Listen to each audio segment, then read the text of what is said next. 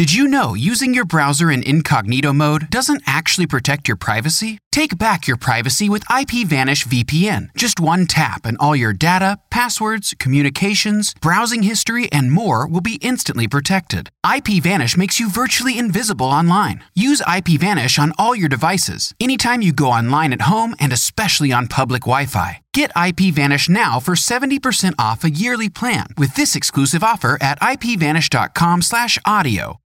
When you need mealtime inspiration, it's worth shopping Kroger, where you'll find over 30,000 mouth-watering choices that excite your inner foodie. And no matter what tasty choice you make, you'll enjoy our everyday low prices, plus extra ways to save, like digital coupons worth over $600 each week. You can also save up to $1 off per gallon at the pump with fuel points. More savings and more inspiring flavors make shopping Kroger worth it every time. Kroger, fresh for everyone. Fuel restrictions apply.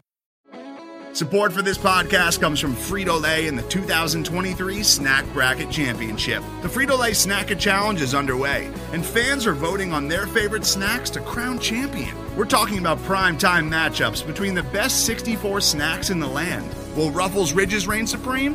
Can Doritos defend their dynasty?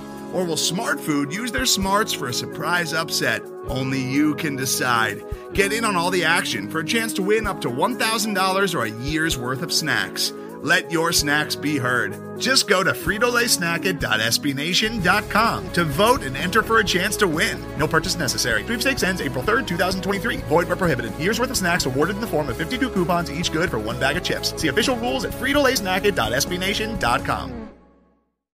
Drag up that diesel.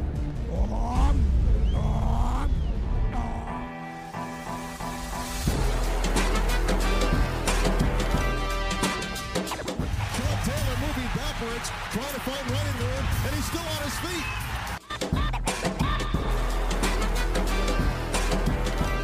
Good hold. He's got the first down to the 40. He's gone. The 35, the 30, the 20. He's gone. He's gone. Touchdown, Washington Redskins.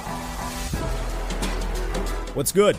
Welcome to the Pigpen Podcast. I'm your host, Denton Day, at the Denton Day on Twitter.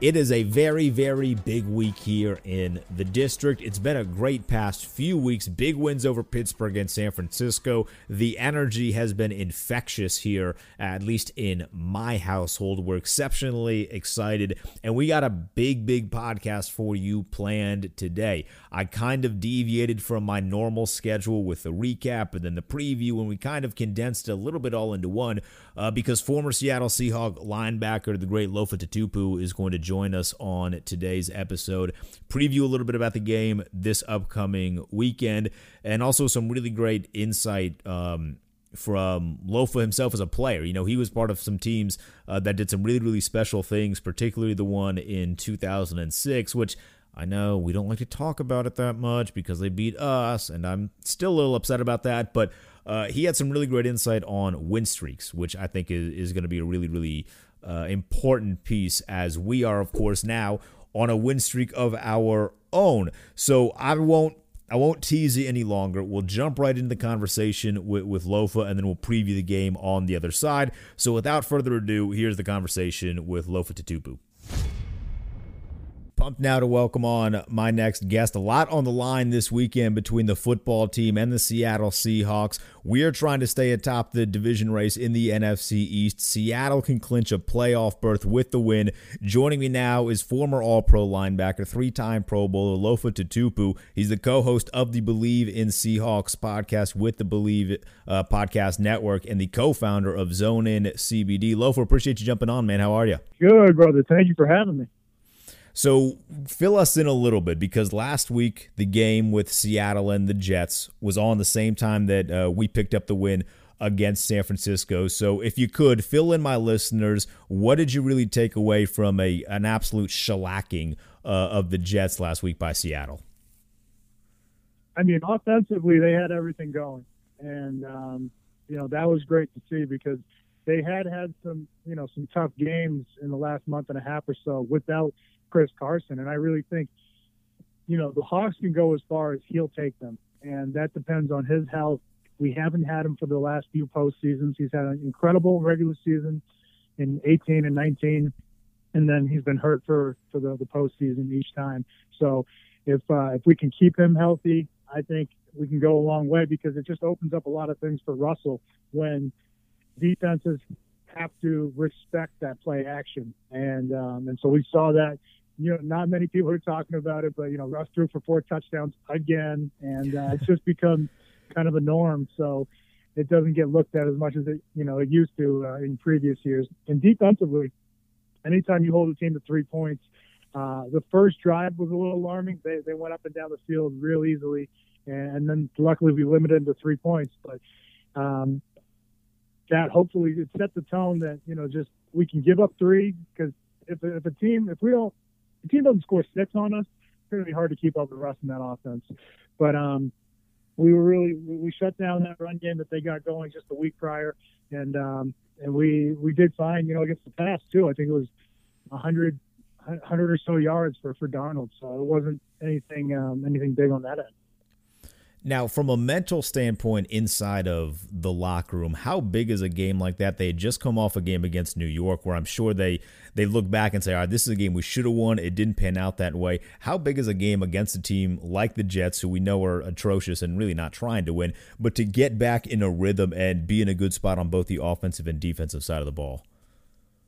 Yeah, absolutely. It's definitely good for the psyche and in the momentum going into the last few weeks of the season and towards the playoffs. You want to be playing your best, and you got to give them credit, because it's a team that they should have handled easily, and they handled them easily. And there's no easy games in this league. I mean, the Jets were one play away from beating Las Vegas, who is a quality team. They have a chance at the postseason still, but they had nothing to lose coming into this game other than the game, like they lost 12 times prior. So that's what makes them so dangerous in that last matchup. And the fact that the Hawks went in there with the right mentality, stood up to that challenge, and seemingly just took away everything they could do, that bodes well for the team and their confidence going forward. Now, one of the bigger storylines from the national perspective surrounding Seattle is Russell Wilson in general, but then the side story is his trademarked let Russ cook. And I was talking to a guy that worked out in Seattle a few weeks ago, and he was telling me there was a little bit of polarization on some people being very much pro let Russ cook, and then kind of a group that's a little worrisome. Where do you stand on the let Russ cook, both the trademark and kind of the mentality it has from the team? I love it all. I mean, this is a guy that has not gotten one single MVP vote. Can you believe that? In 9 years, not one single MVP vote. And he's played some phenomenal ball, even one of them being a Super Bowl championship team, and then the other one a runner-up that in 14. So to think that the quarterback of such teams would not get one single vote, I'm all for the trademark. I am for the actual action of him cooking on Sundays, on game day, now there is one caveat to that, when he has a run game. It's tough to do it. No one does it all by themselves. As much as they want to praise Aaron Rodgers and Mahomes, I mean, there are a ton of weapons out on that field for those guys too, especially with the running game they have. And so when you take that away from a quarterback, it is nearly impossible to sell the fact that, we're going to hand this off, because no one, they don't believe it. They're like, okay, well, if Russ doesn't have a run game, he's throwing it 50 times.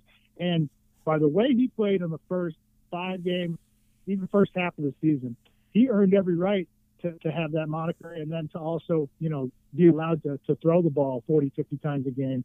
It was incredible what he was doing. And so I think the law of averages, and also playing some great defenses like the Rams, and your numbers are going to come down a little bit, and that's what's happened. So I'm still very much on the let Russ cook. I hope he does, and that's where I stand on it. So we got a big game this upcoming weekend. Seattle traveling here to Washington. When you look at this matchup on paper, what really jumps out to you in terms of matchups that favor Seattle, and on the flip side, matchups that might favor Washington? I'm not sure. I haven't seen enough of Washington, but I've seen enough in the regard that I don't want to see that front seven of theirs. I mean, my God, they got like 5 first-round picks, a linebacker that's very special and near and dear to my heart, Kevin Pierre-Louis. I got to coach him. He's an absolute stud. He's a beast. So they have no shortage of weapons over there. And we saw that New York Giants, who I think they were good. They're a very good front seven, but they're not as talented as Washington. And so that has a little concern because Giants gave us all we could handle, up front, in that game. Have you I know you haven't gotten able to watch a ton of Washington itself, but have you followed the young career of a guy like Chase Young at all? I watched him ever since he was at Ohio State. And when everybody was talking about Nick Bosa, I was like, who is this monster on the other side that just makes play after play? And then they were like, oh, yeah, it's Chase Young. He's a true freshman. I was like, my God. And I think it was at Penn State where it was a 4th and 1, and he just shot the gap and destroyed the running back. And I was like, man, I don't know who's going to get this kid, but, he's going to be a phenomenal player for many years to come. And, he's special, all of them. And then you guys aren't even utilizing one of my favorite players of the last decade, Ryan Kerrigan. This is a guy that I don't think's ever gotten enough respect for the job he's done. Every year putting up at least 7-8 sacks. I think he needed a flashy sack dance to get mentioned into the MVP race, but it was actually a guy when rumors were starting to swirl around the trade deadline. I was hoping we were going to land.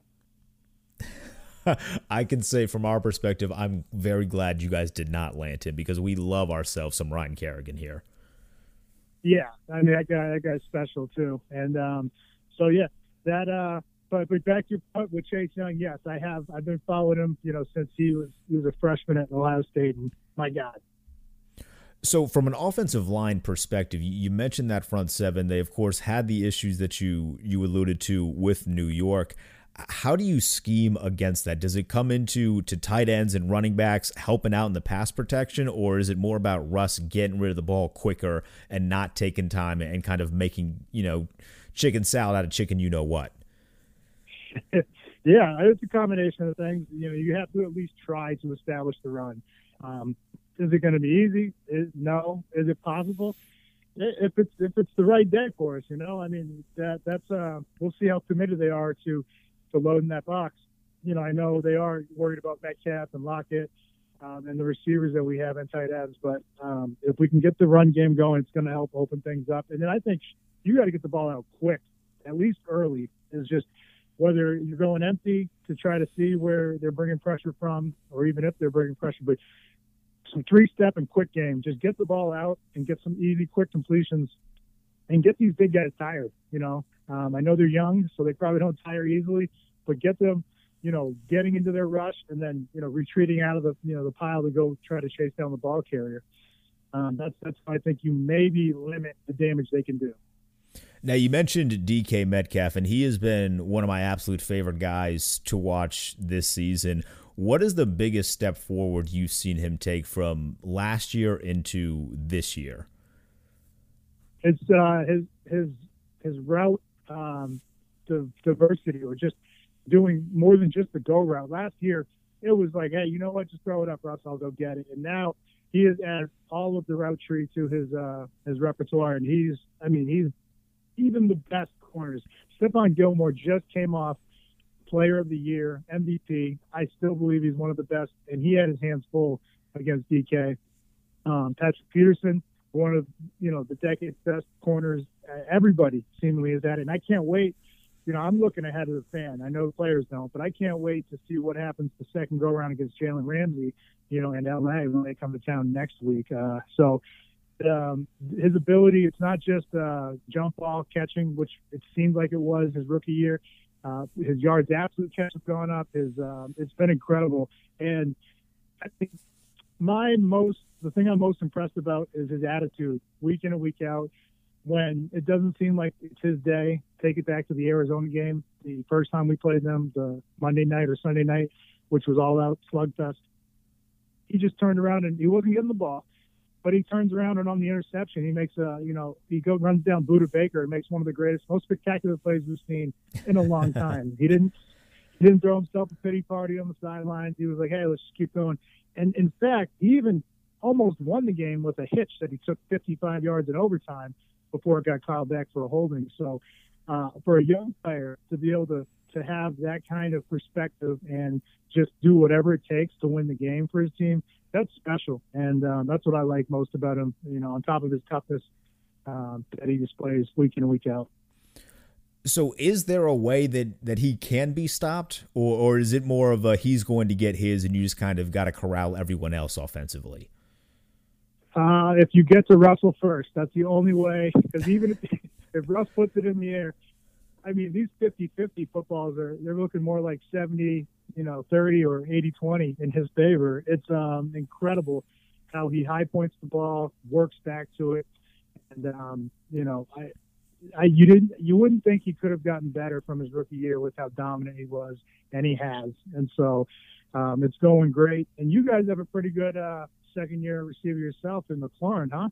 Oh, I love them. Those two guys, I'm telling you, DK and Terry are going to end up running this league at the wide receiver position in years to come. One of my friends he's a huge Washington football fan, and he's like, "Hey, what do you think about Terry McLaurin?" And I was like, "Who?"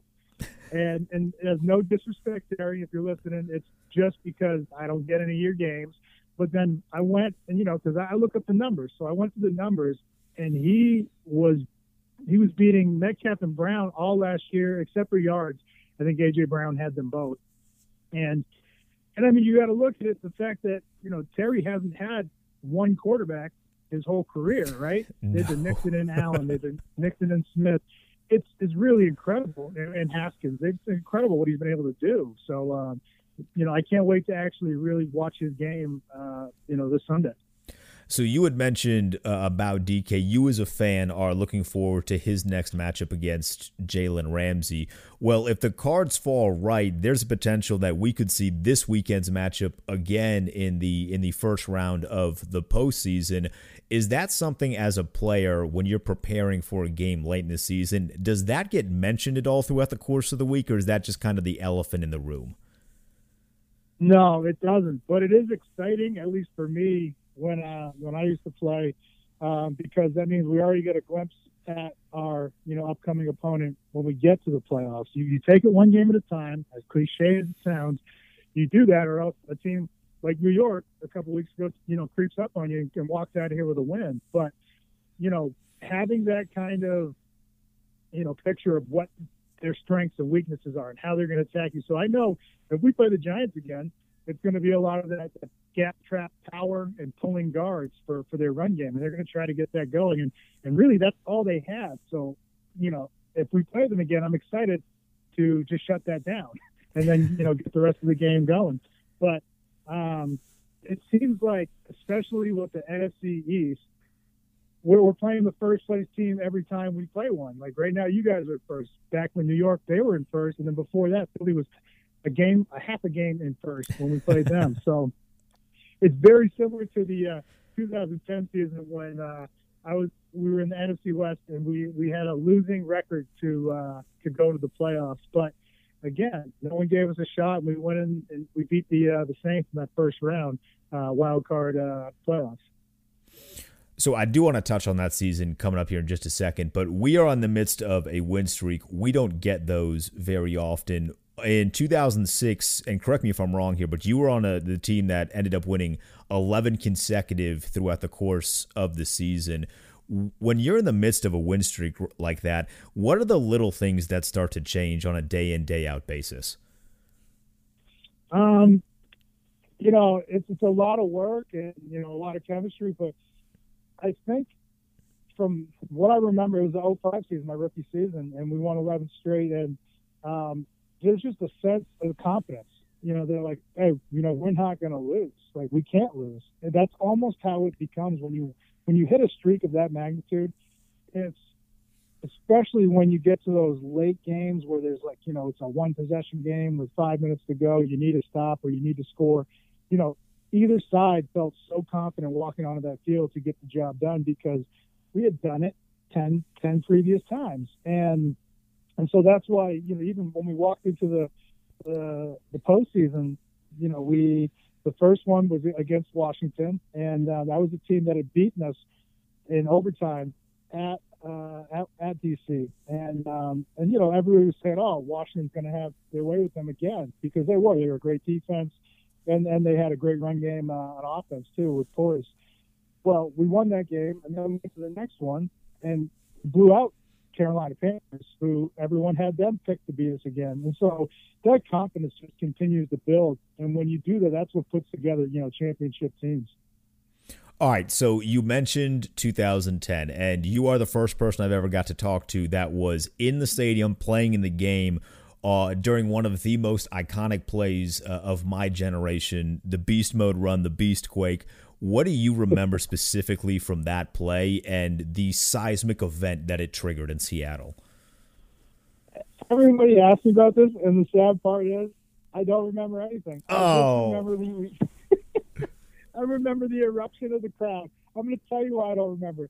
I had 3 hits during that game, and any one of them would have put most guys out. I played through the first 2, and on the third one, me and Julius Jones knocked each other out. And we both, after the game, it was crazy. We shared an ambulance together to the hospital, and we're both like, "What are we doing here?" And like, "What are you doing here?" We didn't even know that we had hit each other. But so I'm on the sideline, and you heard, oh, here we go, and then all of a sudden, just a total eruption on the 3rd or 4th, stiff arm that Marshawn threw someone to the ground. And I'm talking just things flying in the air. And I'm looking at the dock. I don't have my helmet. I'm like, yo, I know I'm at a football game, but what is happening right now? What did I miss? And it was Marshawn going 67 yards through an entire defense. And, I mean, watching that in hindsight, he's had a couple, iconic runs like that. But that one sealed the game, and, it was incredible. All right, Lofa, so I'll get you out of here with this. Post-football, you are doing a lot of really great stuff. You're the co-founder of Zone In CBD. Can you tell me a little bit about the company that you got going on there and why you decided to make that transition in your post-football career? Yeah, I mean, I'm blessed and lucky to have found it. Football, it was good to me until it wasn't. The first 3 years, 3 Pro Bowls, a couple divisional titles, it was amazing, right? And then injury after injury, talking about 10 surgeries, 15 plus concussions, over the course of my career. And I didn't realize how traumatic it was, not just physically, but the toll it took mentally and emotionally. And, I think that's something that a lot of people don't see. And so when I got out of ball, literally when I crawled away from ball, I didn't leave there walking, I crawled. I found CBD around 2015, 16, and I started my journey because I kept hearing great things about it. And then, I had a full life transformation in terms of health and wellness, and I couldn't believe it, especially they say you can't teach an old dog new tricks. I was overweight. I was having a tough time getting out of bed physically and even mentally, and then I started taking this, and within a week or 2, I started having less inflammation. I started, just feeling better. And mentally, that voice in the head, that competitive, voice that says, yes, we can do this. It started coming back. And that's when that comes back, everything else falls into place. So I owe my life, and, my life's work going forward will be to sing the praises of this plant and continue to help people on their journey to health and wellness and discovering their best selves. So you can find out more about us at zoneincbd.com. We're doing some great things and helping some people change their lives, man. And final thing here, have you seen a lot of guys kind of start reaching out to you now that the NFL is starting to take a much more, I would say, smarter stance on the use of CBD and having it their protocols being a lot more lenient and allowing guys to utilize the advantages of it? Absolutely, and and they should. And the misinformation and the stigma that's out there on hemp and cannabis, the only difference between the two are the levels or amounts of THC. And I understand because THC is not federally legal, but this is hemp derived, which is it has to be 0.3% throughout the whole batch or less, meaning there's no psychoactive high, there's none of that, none of the stigma that comes to THC. And for the NFL to not, really embrace it is really doing an injustice to these players who, with this, they'll put out a better product, talking about the players, because I know and I've been there. And when they walk away, the players won't have as many problems as they did, when they're in the eye of the storm. When you're in that, when every day throwing your body into another person, at 20 miles per hour, that's not normal. And there's going to be some consequences, repercussions that come from that. And this, I believe, can help them through that while they're in it and when they're going or walking away from it. Like I said, you don't have to be a football player to use this. Mentally and emotionally, this has repaired me, more so, which has helped my physical health fall into place. So, I'm really excited about where we're going as, a society, because I think this is gonna help a lot of people. It's gonna, change the world in terms of not just how we treat others, but how we treat ourselves, most importantly, because then with that, if we get ourselves right, we're going to be better for everybody else. Lofa, I greatly appreciate the time, man. You've been exceptionally generous. Enjoy the football game this Sunday, and I'm sure we'll catch up again soon. Yeah, hopefully we see each other in the playoffs, right? And I'll come back on, brother. Fantastic stuff there from Lofa. Super, super awesome guy. Be sure to go give his podcast a listen if you're in the market for the Seattle perspective of the game this weekend. But he had some things to say that I want to touch on and kind of look at it from our perspective. And one of the things that when you look at this matchup, the thing you're circling is Russell Wilson, and for obvious reasons, right? At one point this season, Russ was not only the front runner for the MVP, but he was on a wicked pace in terms of touchdowns he was going to throw. I think at one point he was on pace for 75 touchdown passes, which is just utterly insane. And it's one of those things where you knew that wasn't going to hold the entire season, but it was still through about 4 games, or 3 or 4 games, he was on pace for 75 touchdowns, and that's a ridiculous stat. But what we have seen recently in particular when it comes to Russell Wilson, and this is something that I think our team has to really take advantage of, is that Russell Wilson and the Seahawks aren't really good when he throws more than 35 times. The sweet spot for him is in the 30s, but not eclipsing 35. They're 2-4 in games where Russ has thrown for over 35 times during the ball game, and one of those wins was against Dallas when Dak Prescott got hurt. So if you're looking at a weakness offensively for Seattle among the poor running game, it's making Russ do all of the work. And I'm curious to see how our top-rated pass defense, which the numbers don't lie a ton. I don't really know how to look into that. I know our pass defense is good. I think they've been surprising people, including myself, in the way that they perform, but I know they're not the absolute best pass defense in the world. We just happen to have a really good pass rush. So I'm curious to see how they defend a guy like DK Metcalf, because quite frankly, he is an absolute headache. I mean, he's a fun dude to watch for sure, but he is an absolute headache to defend. So I'm curious to see how we defend that. But what I'm optimistic about is that Seattle is going to need Russ to do a lot to beat us, especially the way that we are playing right now, because they struggle to run the football. And just based on what I have seen this season, the entirety of this season, I do my best to keep up with all the teams. I'm sure you know this by now. And one of the teams that I've always been very curious in is Seattle, because as Lofa mentioned, Russell Wilson doesn't get a lot of love in the MVP conversation, which is completely egregious. But I like watching Seattle, and what I've noticed is that their run game isn't good. And you can look at the numbers, and the numbers will tell you, hey, the run game for Seattle isn't good. I don't expect that to change against us. I know our run defense of the size that you measure defense in, our run defense is the weakest link on our defense, but I am not anticipating that we are going to give up a career day to Chris Carson or whoever it is that happens to be in the backfield with Russell Wilson. That's not how I see this game unfolding, which means Russ is going to have to throw the ball a lot. And he's very similar to Patrick Mahomes in certain ways, and maybe even Deshaun Watson, in that Russ is so unbelievably great at making plays out of nothing, but he has a tendency to do that or attempt to do that a little too much, which opens up the door for the pass rush to just eat. Like, if we're going to let Russ cook, let the defense eat. And based on what we saw against Pittsburgh, and specifically based on what we saw against San Francisco, I am expecting the defense to eat. And I'm expecting guys to get after Russell Wilson. I think the Giants sacked him 5 times. I don't see a reason why we can't match that. I don't. And unless this run game just becomes utterly insane overnight, I don't see a reason why we can't get to Russ at least 4 to 5 times, maybe even more than that. We've proven to be unstoppable at the edge, especially the way we're playing now, so expect a big day from the defense.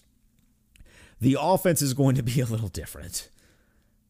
It is a Wednesday now. We have no idea who is going to be starting at quarterback for us. That's I couldn't really ask Lofa any questions about our quarterback situation because we don't even know who's going to end up starting. And because we have a snow day right now in Virginia, the media isn't at practice today, so they don't have a whole lot of info as to what is going on, but we don't know who's going to be playing quarterback for us. Obviously, I would love to see Alex Smith back there. I think he gives us the absolute best opportunity to win, but if we go into the week knowing that Dwayne Haskins is going to be the guy and preparing as if Dwayne Haskins is going to be the guy, I am optimistic.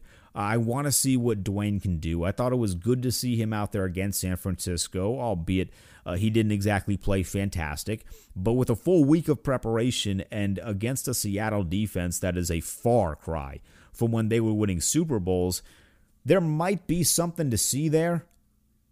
But I'm not in the business right now of really wanting that fairy tale story with the comeback of Dwayne Haskins. I'm in the business of wanting to win this football game because the electricity is there, at least in my fan base head of how I perceive this team. This is the most excited I've been in years. I mean, maybe back to the one time we won the division with Kirk Cousins, but this is really the most excited I've been, especially for the defense, since 2012. And the defense is winning us football games right now, which we knew was going to happen. We just didn't know that they were going to do it against good teams. They did it against Pittsburgh. They did it against San Francisco. And Nick Mullins isn't exactly the greatest quarterback in the world.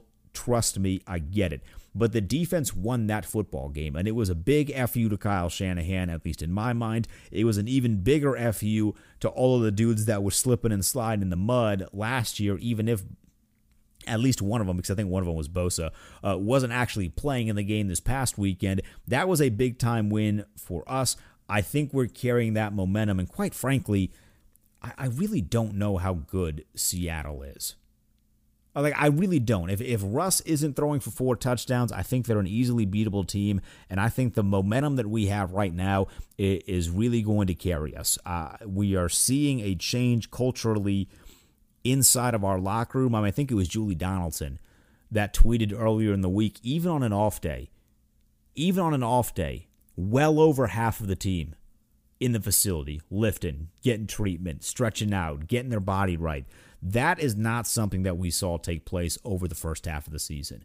It's those little differences that really have me pumped and amped up. We're not playing for draft picks like I thought we were going to do after we lost to New York the second time. The turnaround has been insane. The train is moving, and I don't think it stops at Seattle. I think we go through Seattle. I think we beat them, and I think there's a realistic chance we finish this season 9-7. So as far as a score prediction for this weekend, I'm taking the football team. I don't think it'll be exceptionally high scoring. We'll go 24-20. I think we beat Seattle. I think we keep this thing moving, and I think we are well on pace to end up winning the NFC East, which is a crazy line that I never thought I would be saying in mid-December 2020, but here we are. I'd love to know your thoughts. I'd love to know your reactions. What did you think of the conversation we had with Lofa Tatupu? Hit me up on Twitter at The Denton Day. Enjoy the game this weekend. I'll see you next week. Peace.